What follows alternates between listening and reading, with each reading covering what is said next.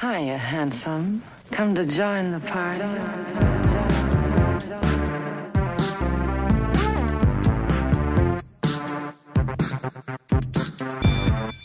Hey, party people. Welcome to the Patrauma Party, where we do a little dance, make a little love, freak out, wonder where this is going, look at our phones for a text every 3 minutes, and cry in our car on the way to the store.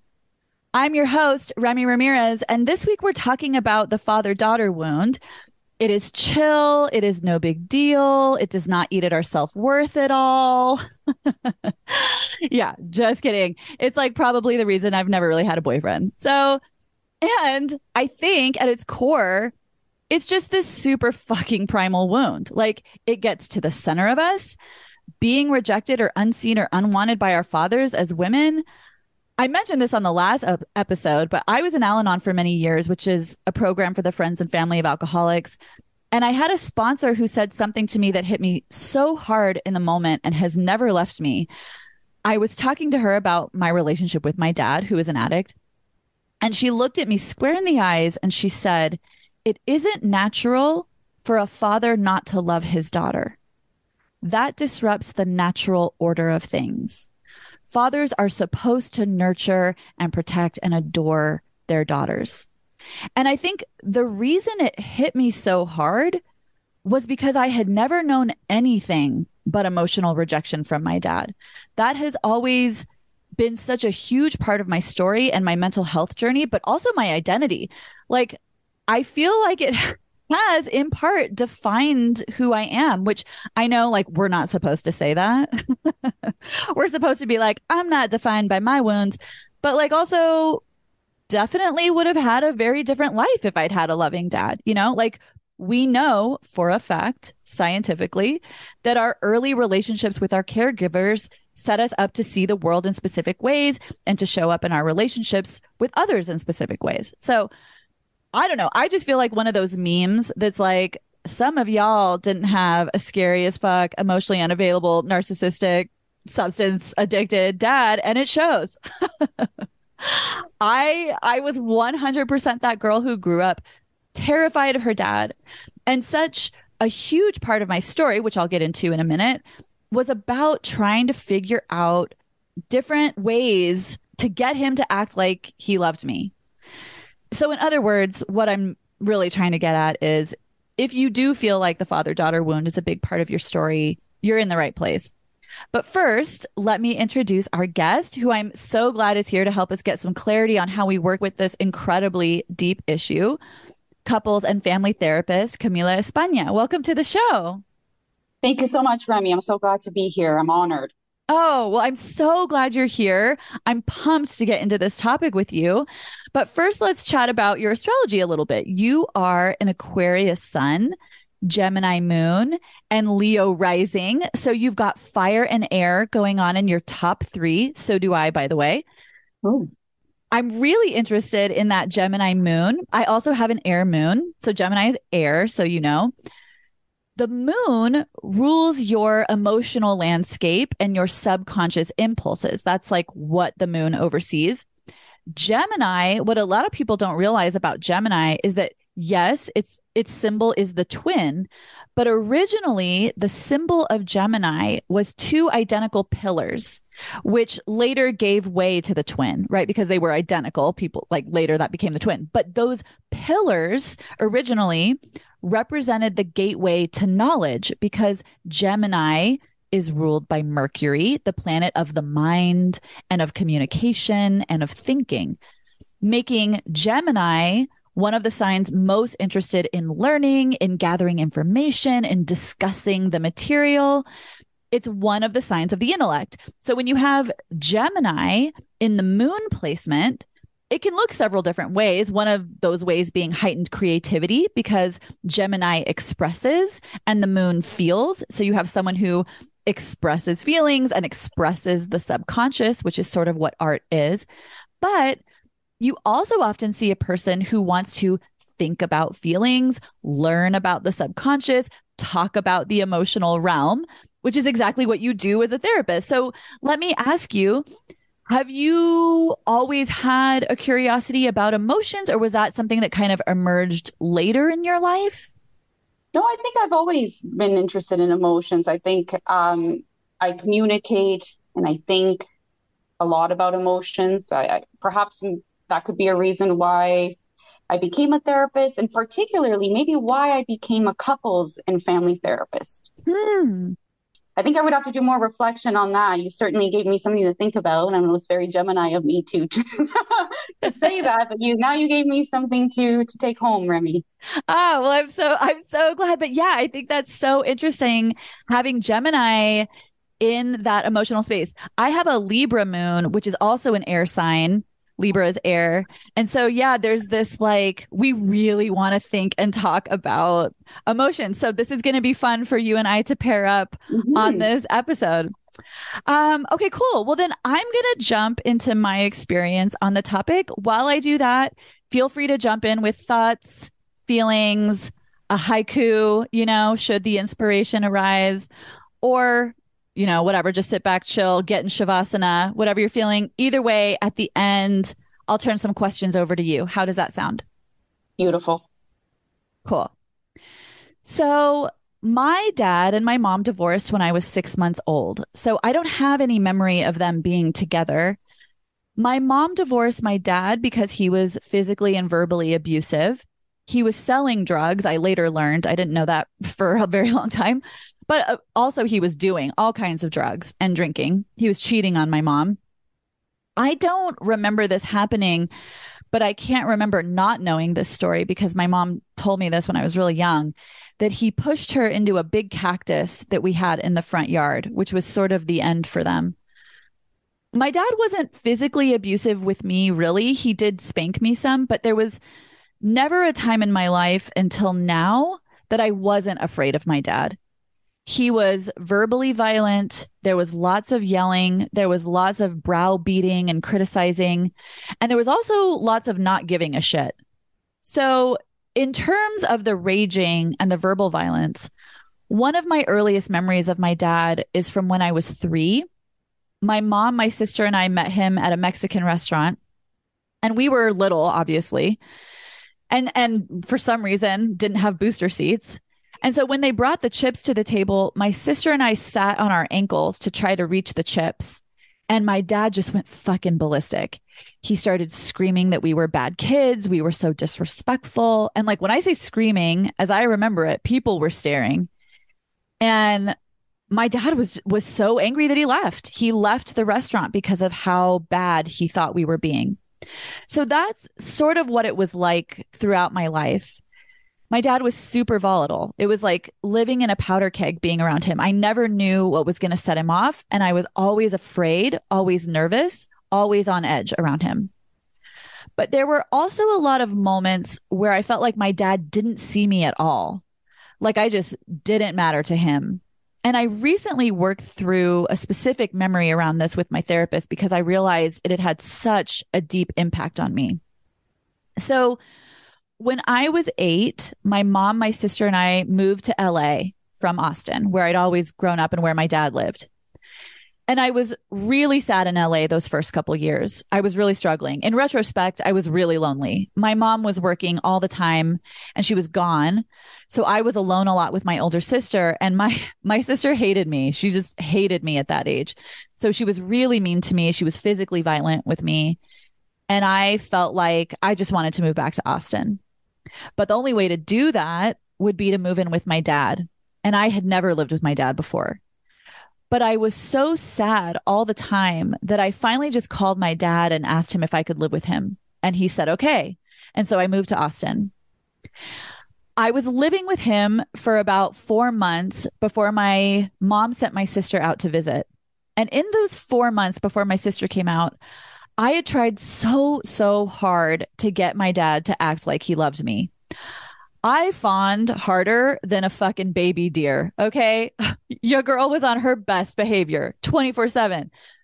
But when he wasn't yelling at me, it was just like I really wasn't there. Nothing I did impressed him. I remember I got straight A's on my report card and I came bursting into the house. I was so excited and out of breath from racing my bike home to tell my dad about my grades. And I ran into the living room where he was watching TV and I was like, I got straight A's. And he didn't say a word. He didn't even look at me. He didn't turn his head. He just kept watching TV and kind of like nodded a little bit. Like me being there was just kind of nothing. And I certainly wasn't going to be celebrated by my dad. That was not ever going to happen. But I kept trying to find ways to please him, whether by doing everything right or being really over the top nice or by sort of just like disappearing so I wasn't in his way. So anyway, that's some background. Now it's summertime. My mom had sent my sister out to stay for a few weeks. And one day my dad, my sister, and I all walked to the store. And on the way back from the store, I just kind of started noticing that on that whole trip, my dad was only talking to my sister. He wasn't including me at all. And as we walked, I started to walk slower so that I fell behind them. And I did that because I was feeling really unimportant. And I wanted to see if he would notice that I wasn't there. And the more he didn't notice, the farther back I lagged to the point that I was like a full block or more behind them. Like I was really far behind them. And my dad never turned to see where I was, never looked. Even when they got back to the house, my dad just went inside with my sister and closed the door. He was just not like, where's Remy? And when I finally got to the house, I was still trying to get this need met, this need to matter and to feel important to my dad. So instead of going inside, I went into the backyard and sat next to a tree to see how long it would take him to wonder where I was. And I was out there for like, I don't know, maybe like a half hour, 45 minutes before my dad came outside and yelled for me. So that gives you a snapshot of what it was like growing up with my dad. I could never do anything right. I was afraid all the time. And I felt really disposable. Like I could be there or not be there. It didn't really matter. Which is why, with the few moments when my dad did say something sort of nice to me, I clung to it so hard. And it was like, it made all the other awful moments okay or something. It was how I convinced myself that my dad loved me underneath it all. In terms of how my relationship with my dad has impacted me as an adult, I'll start with that story because it's fresh. I just worked through this with my therapist. So I recently had a very casual hooking up situation with someone, and we had agreed that he would let me know if he could hang out on a specific night. Let's say it was a Tuesday. He was like, yeah, I'll let you know on Tuesday if I can hang out. But Tuesday came and went, and I didn't hear from him until like 12:30 in the morning. So technically Wednesday. And he was like, oh shit, sorry, I forgot to hit you up today. And I responded the next day and I was like, hey, okay, cool. Yeah, that hurt my feelings that you forgot. And I think we should just be friends. Which, maybe would have been a totally fine response, except that it just wasn't fully authentic. Although I will say I was proud of myself for saying that my feelings were hurt because that's something I really have not been able to do in the past. But it still wasn't fully healthy because then what happened was the dude was like, oh shit, I'm really sorry. I've never done casual before, and I think I just made it too casual, but I understand, totally get it. And if you want to hang out in the future, let me know. And then I was even more upset because what I actually wanted was for him to go, oh shit, Remy, I'm so sorry. Can I please fix this? Please don't leave. I want you to stay, right? I wanted to run away and have him go, wait, where's Remy? I want Remy, right? Remy is important. I was basically doing what I did on that walk home with my dad and my sister. I was disappearing, hoping that this guy would notice and be upset and want to get me back. I wanted him to show me that I was important. So that's the first impact piece I'll name. I don't just naturally feel important, especially with the men I date. My go-to is to assume that I don't matter to men. And it can come out in these sideways ways, these sort of passive aggressive ways where I'm not even really aware of what I'm doing in the moment. But there's this need to feel validated, to feel like I matter. operating under the surface that tricks me into, and that's like specifically for me, this pattern of running away to see if anyone comes after me. And I don't know if anyone else feels this way. This is kind of like tricky, but I've never really felt like the word worthy has resonated for me when people are like, oh, you don't feel worthy of love. That's not true for me. I think everyone's worthy of love, including me. And I think I'm great, but I feel like men can't see it. It's the difference between feeling worthy and feeling important, which I don't know, maybe it's splitting hairs, but for me, it feels like I can be and feel worthy, but if absolutely no one around me acknowledges that to me, my mental health isn't going to flourish, right? That's sort of how it feels for me. I feel worthy, but I don't necessarily feel important because for me, important hinges on outside recognition.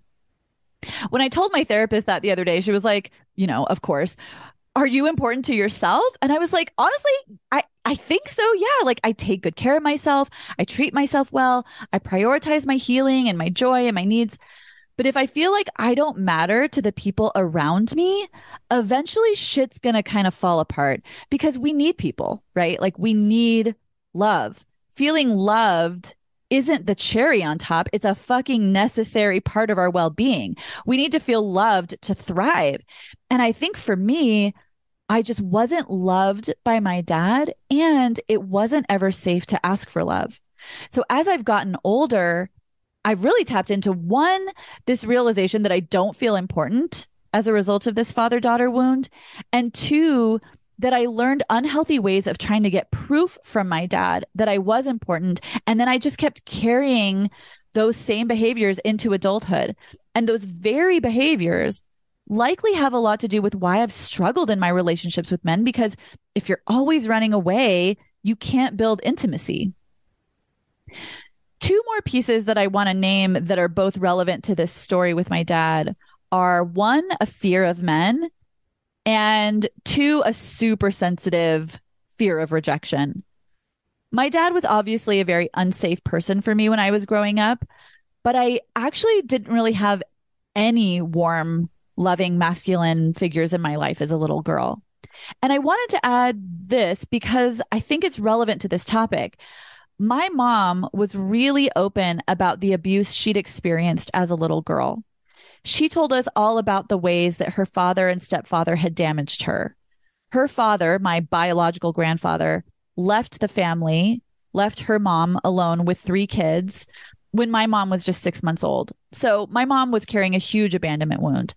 And then her mom remarried this man who was just a monster and a tyrant. And he visited every imaginable abuse on my mom and her siblings. And my mom would talk to us about that in detail when my sister and I were really young, which, by the way, that is also a form of abuse. That's called parentification. I have 2 episodes on it if you haven't listened to those and you think it would be helpful. But those stories of my mom's father-daughter wound, coupled with my own dad, really created this sense of fear for me around men, which, by the way, is another way of saying the father-daughter wound can be intergenerational. For me, I learned that men were not to be trusted, not kind, not loving, not safe, not honest, not sincere, don't see women as human, only see them as a source for sex. And I really spent a lot of my life subconsciously avoiding men.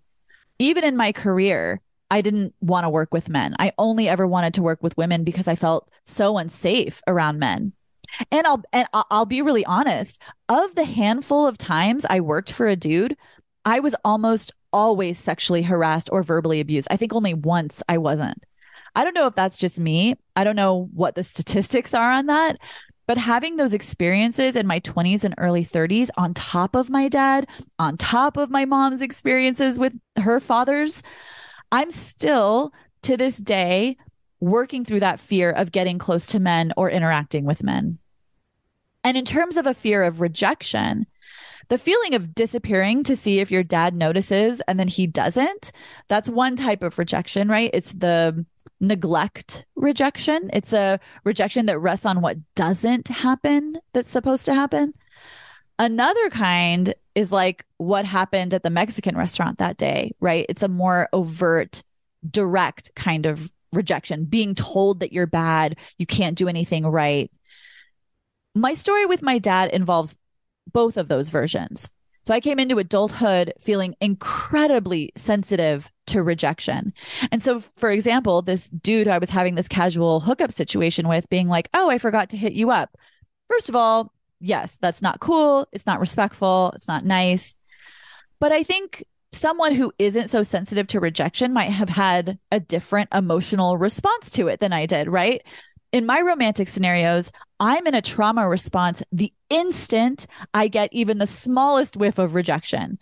For me, it almost always involves some version of running away, whether it's being like, okay, I'm out, like we should not do this anymore, or acting like I don't care, you can't hurt me, being really closed off on the surface while on the inside or like behind closed doors, fucking falling apart and crying constantly and being a total wreck.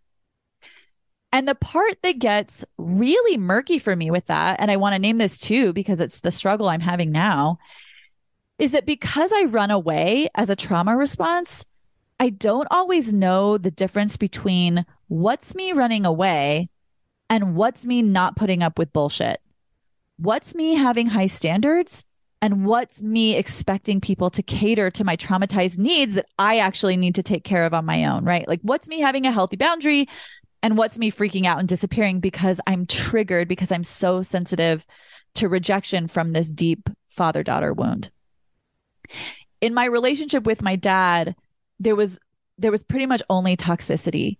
So I never got to see what a healthy boundary with a man looked like. I never knew what it felt like to genuinely be important to my dad. And so I don't know when I'm experiencing that from others. A lot of men have offered me crumbs, but it was like 10 crumbs instead of the 2 crumbs that my dad gave me.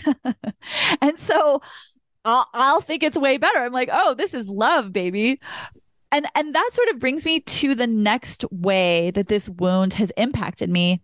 And that's denial as a coping strategy. I've talked about this before, but my dad didn't love me.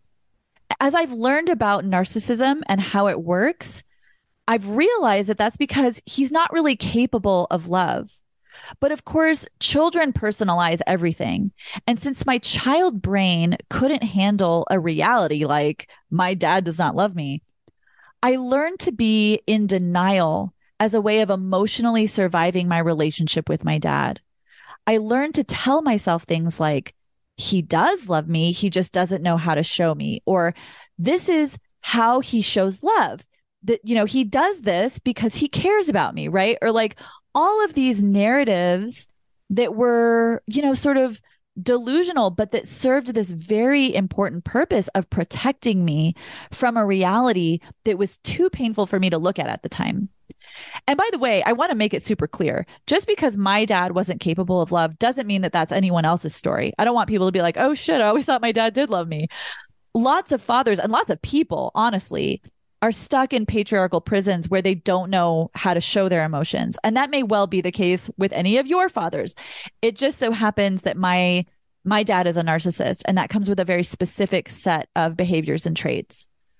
But because that was my reality growing up, as an adult, I've had to really work to be honest with myself about red flags with men, because my learned behavior was to ignore. If I didn't like it, I just pretended it wasn't there, or that it would eventually go away, or that it probably meant something else, like, oh, this guy's just afraid, or he's just wounded, or he doesn't know any better, right? Like all of these sort of excuses I would come up with so that I could have the story that I actually wanted, which was, this guy I'm dating loves me. He just loves me so much. So much, just really struggling with that. In other words, I went to my father-daughter wound playbook and pulled the exact same play from my childhood out and used it in all of these romantic relationships. And it kept me fucking around with super problematic men for years. I wanted to believe so badly that my dad loved me. And then I grew up and wanted to believe so badly that these men loved me. So I just put those blinders on and went full steam ahead like I had done as a little girl. There's another aspect to this being in denial thing that I wanted to bring up. I talked about this recently on the money trauma episode, but I was never a daddy's girl, right? I mean, obviously, I was never spoiled or showered with affection or attention. That was just not the kind of dad that I had. I had never known what it felt like to relax and feel safe and be pampered, right? Another thing I never got from my dad was a feeling of being seen. I wasn't important enough to my dad for him to take the time to ask me how I was or talk to me about my feelings or like talk to me about my life, really, right? So when I dated someone who pampered me for the first time and who was really emotionally attentive, it was so intoxicating. It was as if I had these very specifically shaped puzzle pieces missing from my heart. And this guy showed up with those exact puzzle pieces. The problem was I wasn't actually in love with this guy, but I was sort of in love with how he made me feel because for the first time in my life, these specific things I had never gotten that I desperately wanted, now I'm getting them. Of course, I didn't know that that was what was happening in the moment. I wasn't aware of what was going on behind the scenes inside me while I was dating this guy. So I just felt this intense ambivalence. I knew I wasn't in love with him, but I felt so intoxicated by the way he filled those voids that my relationship with my dad had left that in a way it felt like love. And that made it very difficult for me to let that relationship go, even though I knew in my gut it wasn't right and that I wasn't in love. So I wanted to name that too, because it's just another way that this wound can show up in our lives as adults and sort of throw us off course. Another topic I wanted to bring in here is fawning, right? I mentioned it earlier. And by the way, I also have an episode on fawning if that's something you struggle with. But holy shit, the level to which I brought fawning into my adulthood as a result of my relationship with my dad. I mean, just bottom line, it was not safe to be myself around my dad. He was emotionally violent, and I grew up on stories of him being physically violent. And also, he was physically violent with my brother. So, we weren't even allowed to cry in front of my dad. If we started crying, we were in trouble, right? Like much less cop and attitude. I mean, that was out of the fucking question. I remember one time when I was 9, my dad made us dinner, and my dad has this insane tolerance for spicy food. He literally would carry around some of the hottest peppers in the world in a little satchel so that he could put them in his food at restaurants. Anyway, one night he made us dinner and it was way too spicy for me. And when I told him it was too spicy, he just, I mean, I was in for it. He just started screaming and basically it was like, you have to eat it. You're going to get in some deep fucking trouble if you don't eat it. So I wasn't allowed to have boundaries. I wasn't allowed to have challenging feelings like sadness or anger or worry. I wasn't even really allowed to have big joyful feelings. I have this other memory from when I was like 13. My dad was a musician. And one time I was at one of his gigs, and when the songs were done, I was fawning the way I thought I was supposed to, meaning I was like, woo, like wooing very loudly and clapping for him really, excitedly. And as I was doing that, he just looked at me from the stage and said, "Shut up." So it was like I had to really cater to him in whatever totally unpredictable way that looked like. Fawning meant reading his mood, figuring out if he was angry, if he was high, if he was drunk, if he was annoyed, and then adjusting myself accordingly, but always making sure he was at the center of that. His needs were being taken care of. I have this other memory of being 10. This was during that time when I'd moved to Austin and I was living with him. I couldn't figure out how to get him to, love me. And so I remember one morning before he got up, I arranged all of his drugs for him on the kitchen table, just like set everything out just so that he would have easy access to it first thing when he got up, which I thought would make him really happy. So just always looking for ways to please him 24/7 and never thinking about how it made me feel or what I wanted or what I needed. And so, of course, that became my pattern in relationships to some degree when I got older. It wasn't always the case, but I did a lot of holding back with men, a lot of pretending that things were good when they weren't, a lot of faking orgasms because I didn't want them to feel bad, a lot of pretending my feelings weren't hurt when they were, or that I wasn't fucking pissed off when I was. And then, of course, fawning also showed up for me at work in really uncomfortable ways, especially when there was an angry or irritable man in the room. Like I would just go full fawn. Another way my relationship with my dad impacted me as an adult was this deep fear of being in trouble. I mean, I don't think I have to explain where that came from. I think the stories speak for themselves, but the way it's impacted me has been really interesting and honestly really frustrating to witness. I realized recently I've been super hesitant to take career risks that would have put me in a leadership position because when you're the one calling the shots, well, for one thing, you have to feel empowered and comfortable with that position, right? Like you have to feel empowered to be in a leadership position, which I didn't grow up being able to be powerful. I was always having to make sure the adults in the room were the powerful ones. That's how I stayed safe. I stayed small.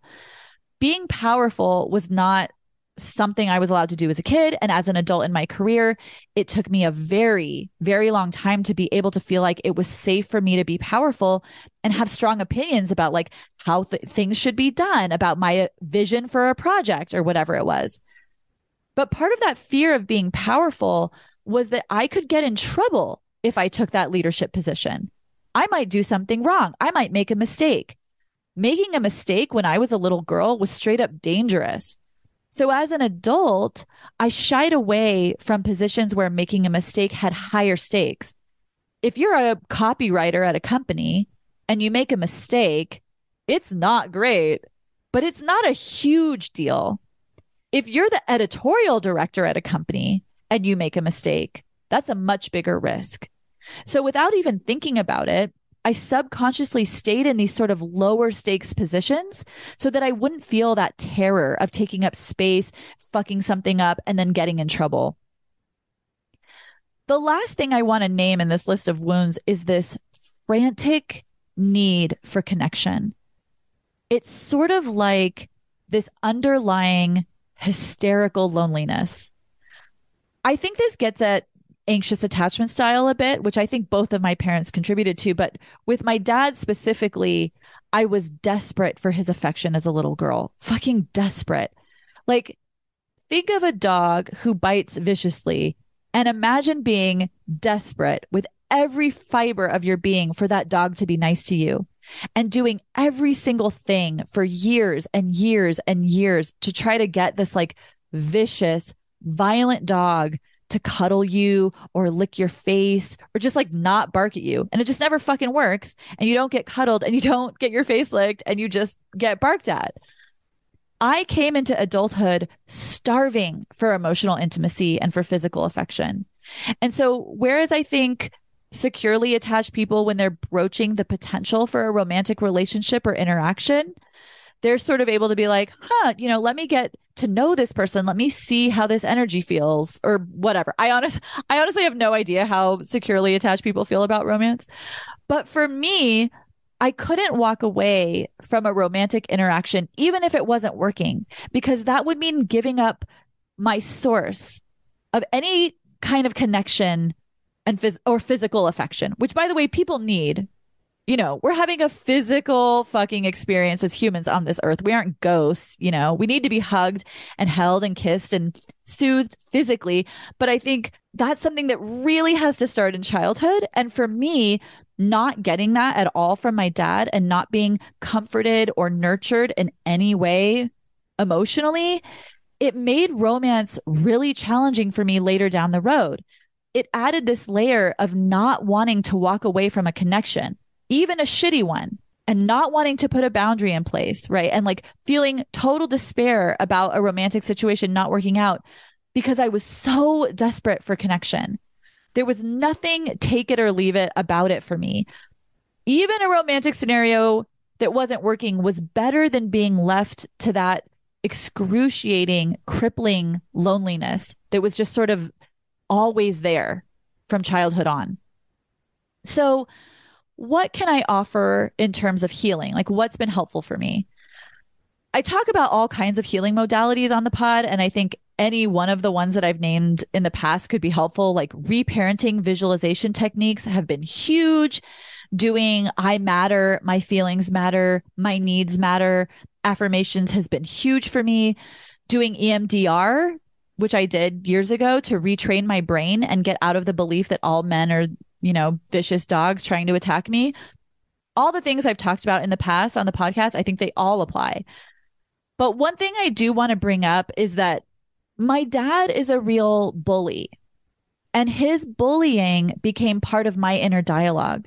So, in the moments when I really needed to have compassion for myself, instead, I would say things to myself like, and by the way, I still catch myself doing this. I'm not like 100% beyond this, but I've been able to catch those bullying voices that say things like, you're so fucked up. You're such a fucking mess. No wonder no one wants you. You'll be alone forever. You're not good enough. You do this wrong. You do that wrong, right? Whatever the voices say.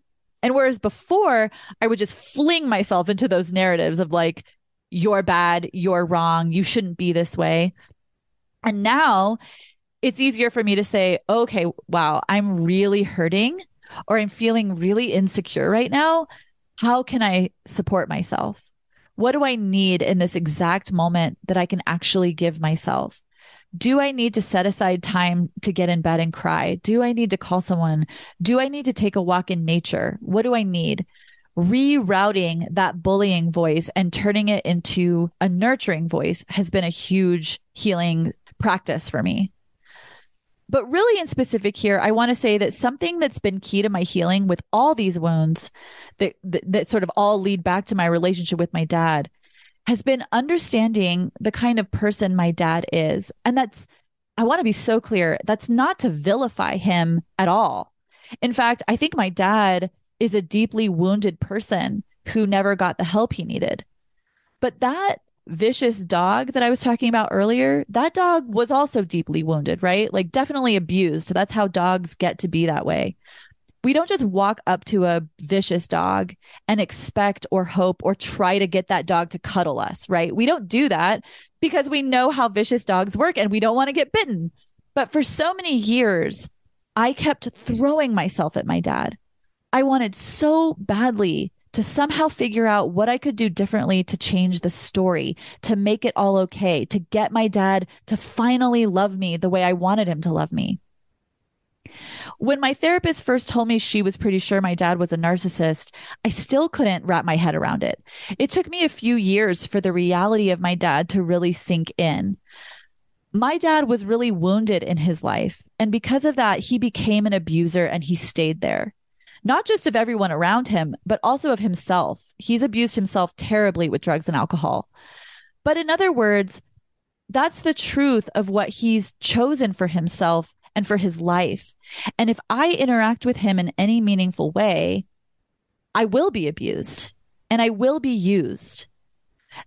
I can have compassion for him the same way I would for a mean dog who was kicked and hurt and became vicious.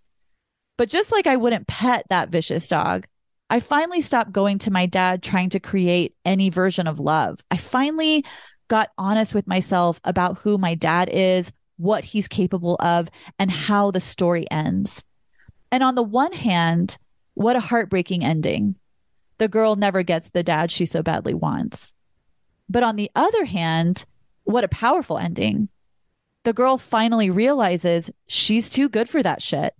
She finally realizes that she's the most important thing in her own life, that she's at the center, and that she is powerful and she is strong and she doesn't need his approval. She's not afraid of getting in trouble with him. She's not too scared to look at reality and see that once she lets go, she can really start healing because he won't be there creating even more wounds for her to have to take care of, right? Like I decided that getting my own love is more important than getting his love. Okay. Camila, how are you doing over there? I'm listening attentively. Yeah. I think there's a lot that there's going to be a lot of ahas and a lot of points of mutuality as we get through this for sure. Yeah. Well, this was a topic that was suggested by a listener. And I just felt like, I was like, oh, I could talk about that all day long. And I also realized like there's so much meat to this topic. And so I am excited to just jump right in to this with you. So let me start with this. When you're working with clients, how do you think about or define the father-daughter wound? How is the father-daughter wound different from other types of wounds? And what are the specific ways that it impacts our mental health? So before we get into the father-daughter dynamic, I think we should just define the father wound. Because there's a subtype that happens between daughter and father. But before we get into that mess, let's just quickly describe the father wound. So the father wound, as you know, as everybody knows, it's not an actual psychological term. You can't be diagnosed with a father wound, but it is a trauma wound affecting more people than illicit drugs and alcohol combined. Just like you mentioned, Remy, it is intergenerational. You got it, for sure. So the father wound is described as a longing to know that we are wanted and cared for by our biological fathers. It is a desire to know that our existence matters to our fathers and that he is pleased that we belong to him. And I know that sounds gross. Like, what do you mean we belong to him? Are we in the 1800s? No. I don't mean belonging in a form of ownership or possession by any means. From an evolutionary psychological perspective, feelings of belonging or kinship are imperative to survival. It essentially means, hey, I'm with him, or hey, I'm with them, I'm with this group. You mess with me, you mess with them, right? I'm secure, I'm safe, safety in numbers, basically. It could also be described as a deficiency of love, of attention and affect from our birth father, whether it was intentional or unintentional. And lastly, it can be described as a fear or unease from an unstable, abusive father, or instability from resource scarcity, or all forms of abuse, right? Verbal, physical, psychological, sexual, and spiritual abuse. So if we had to summarize this, like the elevator pitch of what is a father wound, it arises in 3 instances: abandonment, father is absent and unattainable; 2, neglectful, father is present in the home, however, he's emotionally unavailable; and 3, father is unstable. He is the key actor in creating an unstable, unsafe home. So those are the 3 instances. Wow. So now we can get into the father-daughter dynamic. So think first of a healthy father and daughter dynamic. For many women in hetero parents, the father's the first exposure to a healthy relationship with the masculine, right? The father is her first love. So what does this mean, her first love? Sincere compliments. As her first love, a father's compliments matter a lot. Those compliments are particularly special. As her first love and the first masculine to compliment her, compliments are received without any doubt, skepticism, or bias. They're raw, they're pure. It's the freshly paved road of compliments. It later develops into the blueprint of how she thinks the masculine should view her. The father, a healthy father-daughter dynamic, also promotes healthy, appropriate affection and touch. Fathers are the first masculine to whom daughters communicate their physical boundaries. Ow, dad, don't throw the ball that hard at me. Or ow, or my favorite, no, daddy, that's not how you brush my hair. It's the first time she communicates healthy touch with someone who's supposed to be safe, right? So the third way is that fathers promote is adventure and exploration. Studies conducted in hetero families have shown that father figures encourage physical activity, movement, adventure, and exploration. Think sports, camping, barbecue, picnics. They also encourage the exploration of hobbies and interests. So the development of the self outside of people.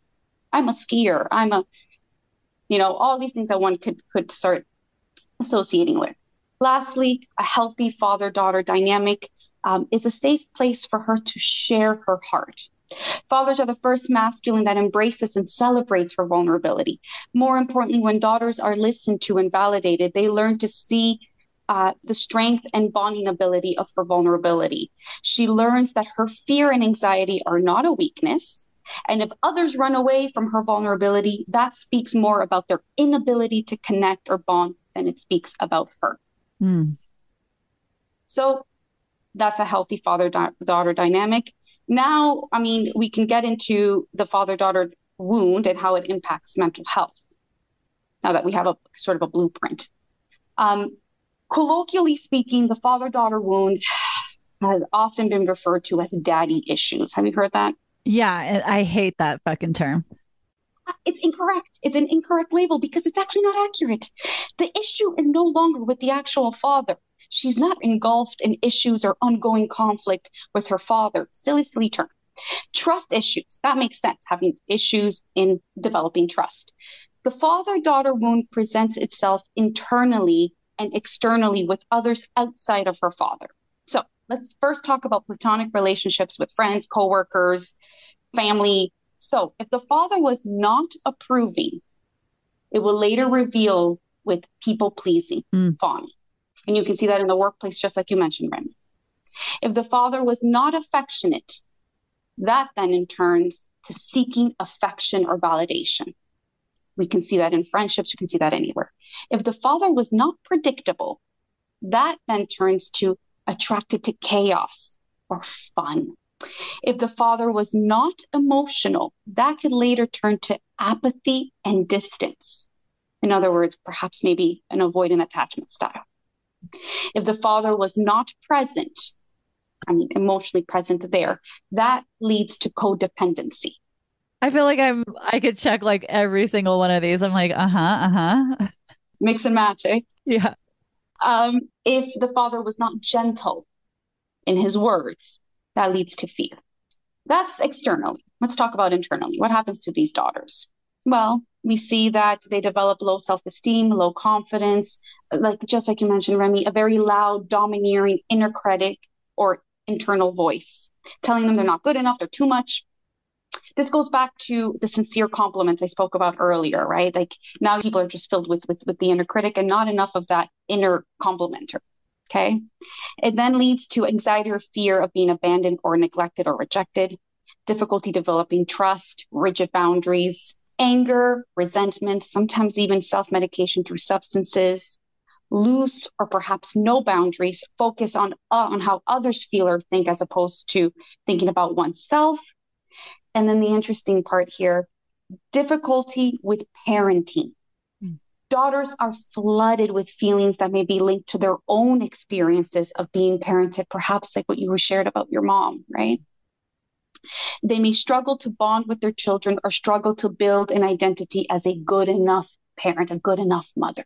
I feel like I just have to take a minute because like every single, it's really interesting because I have anxious attachment style and I've recently become more aware of the fact that of the ways that I'm actually avoidant because I'm so afraid. And like when you said rigid boundaries, I was like, oh shit, that is kind of what I just did with this guy recently, where I was like, you hurt my feelings. Goodbye. I'm out of here. And that is sort of an avoidant. I'm avoidant because I'm so anxious. Like I'm so anxious about it that I just leave, right? Like I'm just like, oh, I can't do this. I have to get out of here. So it is really interesting that as I have, the more I heal, the more I realize how I'm way more avoidant than I realized, even though, I think of myself as anxious. I mean, I think on some level, I'm just really both of those. But let me ask this. What are some of the ways that the father-daughter wound can look? Well, just how it was mentioned, the people pleasing, seeking affection, attracted to chaos, apathy, codependency, fear.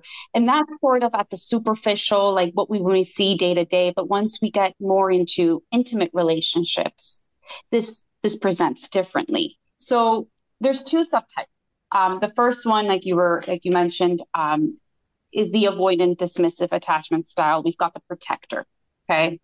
So they'll create a hard shell. And here the biggest hang up, the biggest fear is rejection. I don't need his love. Oh, if he wanted to see me, he would have texted me. I will be tough.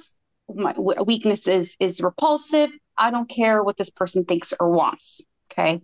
And as an adult in a relationship now, that tends to manifest in a way that these women deny their own deep need to be loved and accepted, become weary of men. So there's the fear there. In fact, they almost expect to be rejected by men. So we've got some self-fulfilling prophecy going on there. You almost think of keeping one foot in and one foot out of the relationship. You can think of someone as the chronic dater who has a lot of situationships, a lot of people they're seeing. Okay. And they're often described as someone who's really hard to really get to know.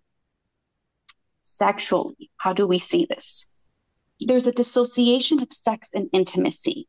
There's a hyper focus on hot performative sex. Anything that basically removes sex from intimacy, from emotional connection. They often will start labeling sex as good or bad. Like, that was good sex, that was hot. Oh, this one was bad sex, it was boring. Boring meaning intimate. There's also intense rules about sex and touch. This is how I want to be touched, no other way. It almost feels, from the other extent, it could almost feel clinical having sex with them. Mm. That's the protector, right? So here, interestingly, the lack of vulnerability causes a rift in bonding, which leads to the breakdown of the relationship. And it reinforces her original belief and expectation that she's going to be rejected by a partner. Mm. Next, we have the chaser. In other words, the anxious preoccupied, right? Here, as a child, you may hear things like, if I get good grades, my parent will love me, my father will love me, I will be appreciated. I will do anything to get their attention. If I worship dad, then he's going to notice me. And it develops as an adult, this good girl persona. They believe they have to do things to be loved. They perform for attention. There's a lot of fawning. They have people-pleasing behaviors. And interestingly, they become a chameleon of what they imagine others would want them to be. Oh, I did that for so long. Totally. And it's difficult to develop an authentic identity. Right. So here, the biggest fear or hang-up is abandonment. And it's almost like developing a fake or an inauthentic identity as well. If he doesn't know the real me, he's not really leaving me. He's leaving the girl that's into dance. He's leaving the girl that's into whatever, photography. So that in itself is a protective factor. Here, sexually, as we get into how does it look like with dating and sex, there is an enmeshment of sex and intimacy. So the prior there, the protector, there was a dissociation. Here we've got an enmeshment. So desiring constant feedback of her performance. Was that good? Did you like it? What parts do you like best of me? Mm. Touch is associated with love. They over-prioritize their partner's sexual gratification over hers. I often hear from clients, I don't need foreplay. I prefer quickies. Mm. And there's a lot of guilt, feeling guilty if their partner is not in the mood, and feeling super guilty if they're not in the mood. If the daughter's not in the mood and doesn't know how to express it without thinking, oh no, well, he may leave me. Right. So this lack of self-preservation, basically prioritizing the needs of romantic partners, or taking risks, putting effort that will benefit the romantic partner more than themselves, may attract a low committal, low invested partner. This imbalance of effort and commitment will lead to a deeper fear of abandonment, and thus the ever turbulent dynamic of the chaser and the distancer. We're now in prison. Oh, I see myself in parts of myself in both of those, like the one about touch means love. Oh my God. I mean, like, kind of how I was talking about earlier, I was so desperate for any kind of physical affection that, like, yeah, when sex came into the picture as I became an adult, I was like, oh, we hooked up. So if you don't fall in love with me now, it means I'm meaningless to you. And I never would say that because I felt it made me feel like messed up that I felt that way because no one else seemed to feel that way. So I never said it, but it was part of why the rejection, like why rejection was so hard for me was because like the smallest thing meant rejection. Like we had sex and now you don't want to marry me. And that is rejection, like it was so intense. Yeah, maybe like just coming from this like need to overcompensate for all of the intense lack that had been going on. Yeah. Yeah. It's interesting how we attract, or how our wounds end up attracting almost like personas of the people who cause that wound. Right. Well, when you said the low investment partner, I was like, oh fuck. Yeah. Yeah. But also like the way that what are the ways that I have looked for low investment from others, maybe because subconsciously it feels overwhelming to me. I don't know. That's something I have to think about more. Why is that? Why are the low investment people the ones that I tend to like that come to me or that I gravitate toward? You know what I mean? Like it's really interesting. If we go back to the father figure, if the father was not predictable, we then are attracted to chaos and to instability. So having somebody who's high committal, like he's going to call every Sunday after 5 p.m., if it becomes so stable like that, we think it's no longer sexy. Yeah. It's no longer attractive. Right. We're used to unpredictability, instability. Right. We feel bored when it's not crazy, a little crazy. Yeah. Well, this takes me right into the next question. Let's talk about the different ways that the father-daughter wound impacts women later down the road in dating, in romantic relationships. You shared a little bit about sex. Mm-hmm. We saw all the behaviors of sex and dating. We would see just even our swiping behavior, right? So somebody being overly focused on, hey, they look like they're going to meet these particular needs of my particular communication style. Like this person looks like they're very busy. So if they're very busy, then they're not going to, and I know that up front, and I'm very busy, I'm not going to be rejected. It's sort of the idea of like this person's too available. Or we have, like, for instance, a chaser who may be like, oh, I need someone who's high committal. Then I'm going to choose somebody who perhaps has children already, and that could be alluring to me. Basically, it influences the way we choose our mates. Right. Yeah. And I think some of it's conscious and some of it's not. Absolutely. Absolutely. And the good news, and one thing that you said, Remy, that I absolutely love is that we can heal from this. And often we're told or we think that we can heal independently, individually for this. But in fact, we shouldn't. That deep desire to want to be loved will actually get us to heal when we find the right partner, or we choose somebody who could come to session with us, and we develop a way in which we can address that father wound with that person. It could be a mother, it could be a step parent, it could be a grandparent. Basically, when we have someone, oftentimes it's an intimate partner, the healing can begin. Yeah, I think that is something that there's a sort of hyper focus on you need to heal yourself first before you can find someone. And I think it's such a dangerous, I really genuinely think it's a dangerous thing because for so many of us, we feel like, well, then I'll never find anyone because like I'm constantly working on myself. I'm constantly trying to heal this. So I'm always going to be alone because I'll never be perfect, right? We get like perfectionisty with our healing. And I think, yes, obviously healing, there is a lot of healing that can happen on your own. And you don't have to be perfect to be in a relationship, in a healthy relationship. If you're, even if you're carrying this father-daughter wound, you can work through it with someone else. You guys can heal it together. And of course, other people are coming to the table with wounds too. It's not like people are just showing up like unscathed by life. Like, No, you just remind me of something actually. Another way it shows in dating is how we communicate. So if we've got the protector, the more avoidant one, in dating them, they're more likely to be flighty. Like, oh, if I see that red flag I don't like, I'm not going to question. I'm not I'm not going to delve into it. Goodbye. Right? That's a communication style, right? They're of saying, hey, you did this, or being highly critical. Hey, you did this, goodbye.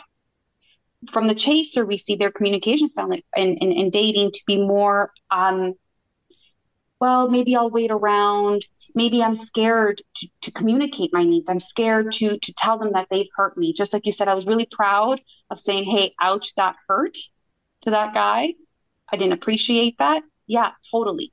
Totally. That was very healthy. Somebody who chases or is anxiously attached, communicating their own needs means perhaps they're going to leave me if I tell them this is truly how I feel.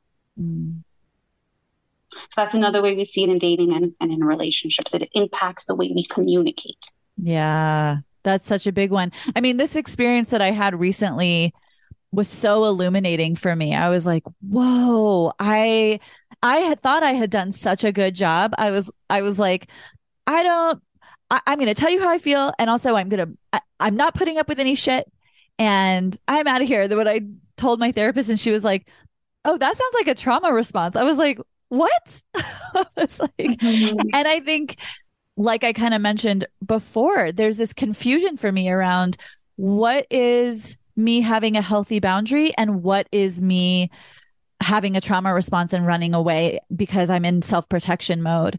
And I don't always, if it's like when you're coming out of a relationship with your dad, like mine, boundaries are very confusing Yeah.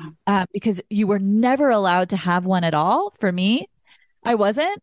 And so when I'm trying to put them into practice, there's a lot of missteps. There's a lot of like, oh, what's me having a healthy boundary and what is me running because I'm afraid of getting hurt or being rejected. And really, like, also that moment with him where he was like, oh, I forgot.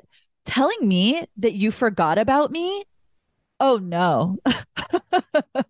Oh no. Like my rejection wound can't handle it. I mean, Mhm. I can, but I can't immediately without like having a response that I then have to go back to and like review.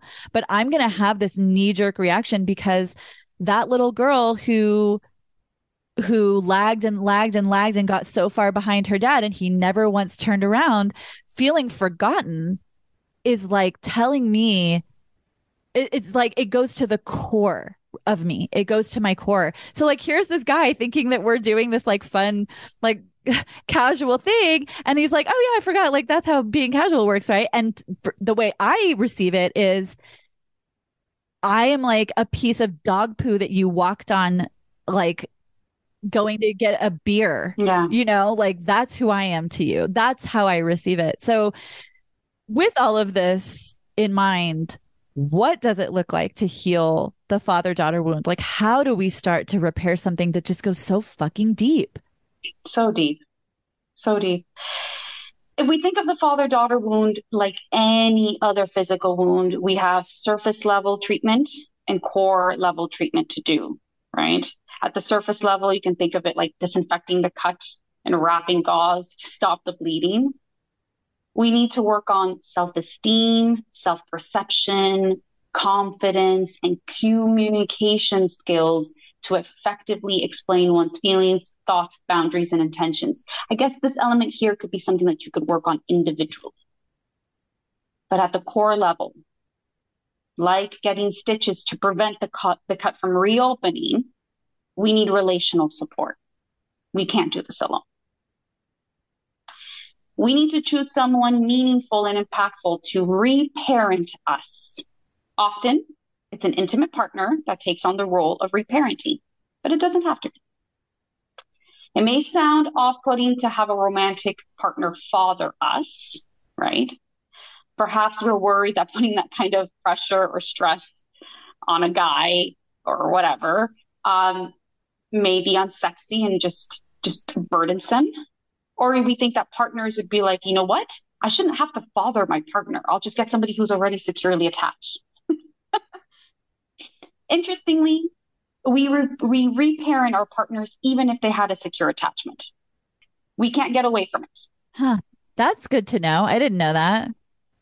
Yeah, let's go with that. So let's say daughters that have a healthy father-daughter dynamic will use their relationship with their fathers as the blueprint of how they perceive and receive love. Essentially, their partners are on a quest to replicate or improve this style of showing adoration and care. So either you're reparenting or you're mirroring, modeling the same love that girl from that secure attachment has. Romantic partners of daughters with a father-daughter wound are on a quest to create a love map on how to show adoration and care in all the places left with scars. This is where the question, how would you have wanted to be loved?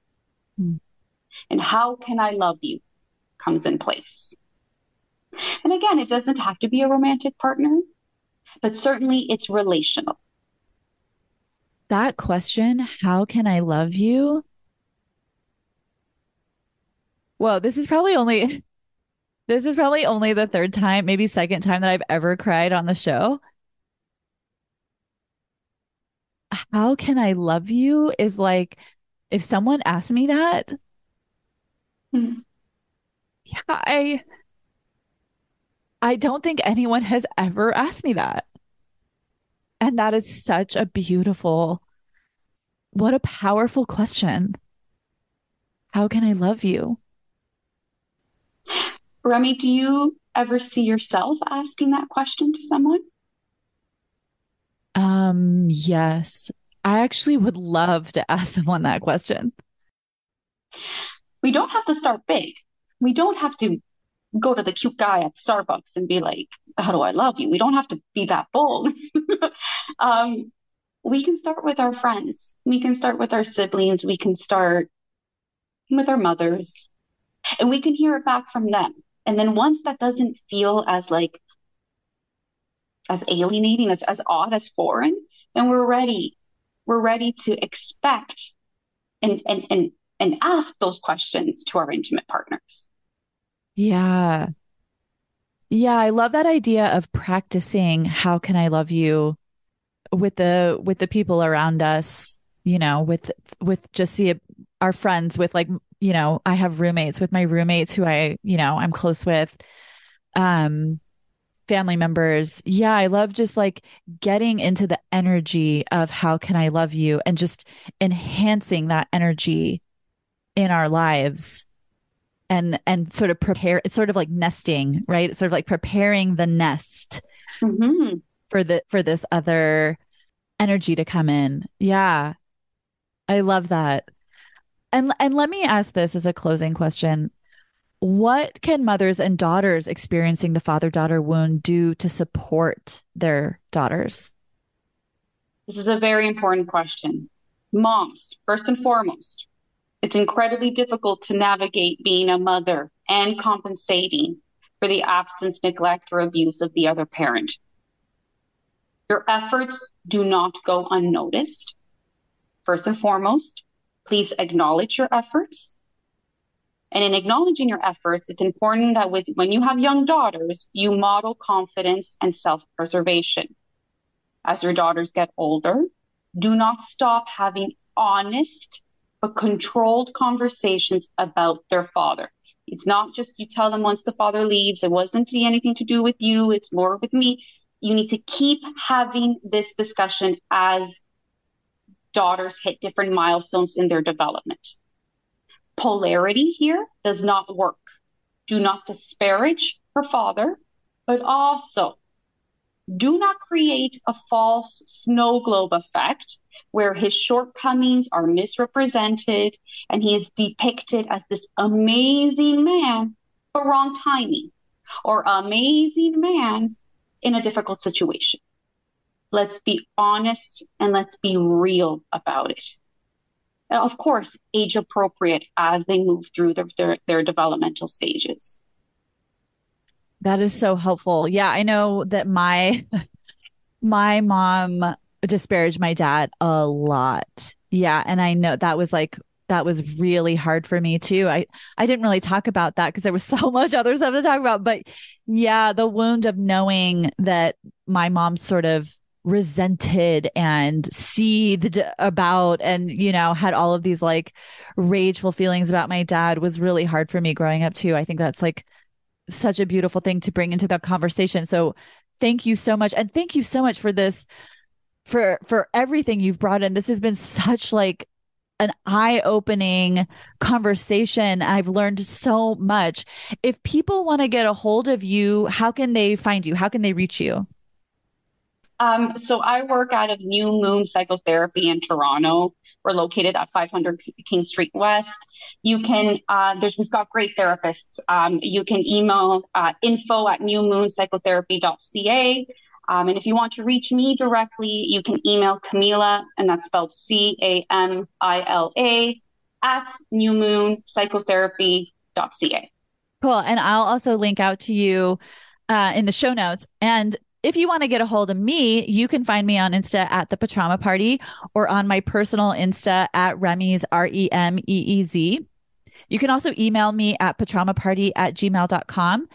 If you have a topic you'd like to hear covered, definitely hit me up. This one was a suggested topic from a listener, so I do cover those topics. And also, if you want to join the Patrauma Party community, you can find us on Facebook. It's such a cool group of listeners. We check in with each other about the stuff we're going through and offer support and resources. So if you're into that, just search the Patrauma Party and I'll add you to that. And speaking of support, if this pod has helped you and you have a minute, rate, review, subscribe. It really does help. And I read all of the reviews. And if you'd like to support the pod, you can now. You can give $1 a month, $5. I pour myself into this podcast. I put so much time and energy into it. So if you're able and moved to, just go to podcasters.spotify.com/pod/show/the Patrauma Party and scroll down to the support button. You can also find the support option on Spotify. And until next time, baby, enjoy the party. Bye.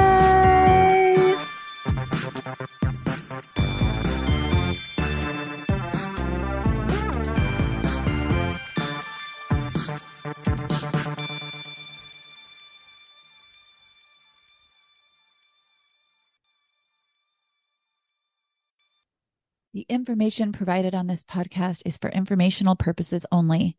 None of the material presented is intended to be a substitute for psychotherapy, counseling, professional medical advice, diagnosis, or treatment.